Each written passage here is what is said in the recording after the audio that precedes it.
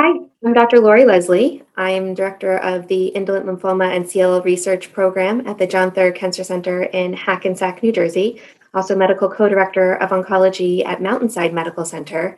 Today, I'll be reviewing abstract 372, presented as an oral presentation at the 2020 annual ASH meeting entitled Clinical Outcomes Among Real-World Patients with CLL Initiating First-Line Ibrutinib or Chemoimmunotherapy stratified by risk stratus, results from a US retrospective chart review study.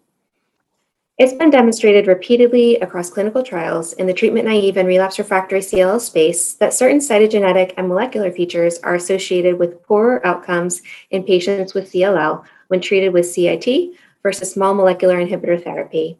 Standard guidelines, including IWCLL and NCCN, highlight it is considered standard of care to check for FISH, P53 mutation status, and IGHV mutation status with or without standard cytogenetics prior to starting therapy, and that targeted therapy is strongly preferred for patients with high-risk CLL due to improved outcomes compared to chemoimmunotherapy. We reviewed charts from 516 CLL patients from 40 U.S. clinical centers. This included 68% of sites that were community practice and 32% considered academic practice. Those with either 17p or 11q minus by FISH, mutated p53 status, or unmutated immunoglobulin heavy chain, as well as complex cytogenetics defined as 3 or more chromosomal abnormalities, were considered high risk. Presence of any of those features or more than one feature made a patient considered high risk. Those that had a known absence of high-risk features based on FISH, p53 mutation status, and IGHV mutation status were considered non-high risk. However, if testing was incomplete and known high-risk features were not present, patients were excluded. The number of charts excluded for incomplete testing in the non-high-risk group is unknown. For the 271 patients with high-risk CLL, 175 were treated with ibrutinib and 96 with chemoimmunotherapy. Considering that in the real world, patient treatment assignments are not random, we performed inverse probability treatment weighting in the high-risk groups. And this is to balance baseline characteristics while preserving and balancing sample size. Those with high-risk CLL treated with ibrutinib had longer time to next treatment than those treated with chemoimmunotherapy, with a median not reached in the ibrutinib arm versus a median of 34 months in the CIT arm. And those treated with ibrutinib were more likely to need only one line of therapy during the study period compared to those treated with CIT. So 75% of patients needed only one line during the treatment period in the ibrutinib group versus only 47% in the CIT arm.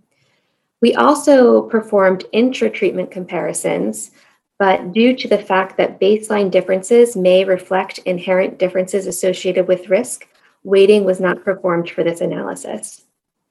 For patients treated with ibrutinib, the median time to next treatment and percentage of patients requiring only one line of therapy was not statistically different in the high-risk versus non-high-risk groups, with a median time to next treatment not reached in either group, and the percentage requiring only one line of therapy, 82% in the high-risk versus 92% in non-high-risk.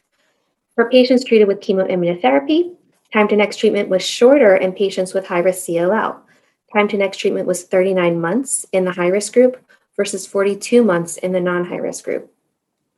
Patients with high-risk CLL treated with CIT were also less likely to need only one line of therapy during the study period, 46% of patients with high-risk CLL versus 70% in the non-high-risk group.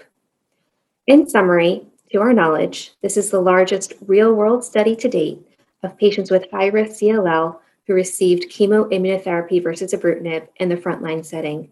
The results of this real-world study are important because they replicate prior clinical trial results of CIT versus targeted therapy in high-risk CLL, supporting current standard practice guidelines and highlighting the importance of checking high-risk features, including FISH for 17p and 11q, p53 mutation testing, and IGHV mutation status for all patients, but particularly prior to considering treatment with chemoimmunotherapy.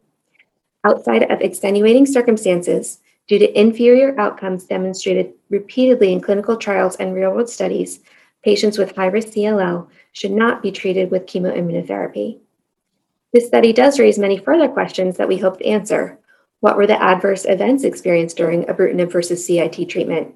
What's the cost of care? This is another very important consideration that we are looking into.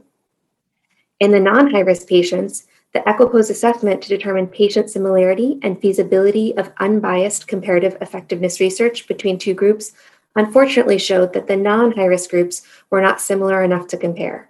So waiting in this scenario was not appropriate. Therefore, this study cannot address the question of whether patients with non-high-risk CLL have different outcomes if treated with frontline CIT versus Ibrutinib. Additionally, and finally, the number of patients excluded for known absence of high-risk features on full risk stratification is unknown.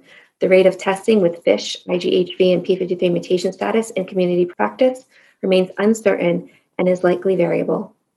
So hopefully this study highlights the importance of the standard of care practice of checking all patients for high-risk features to assist with treatment selection, intensiveness of monitoring, and to predict likely outcomes with first-line therapy.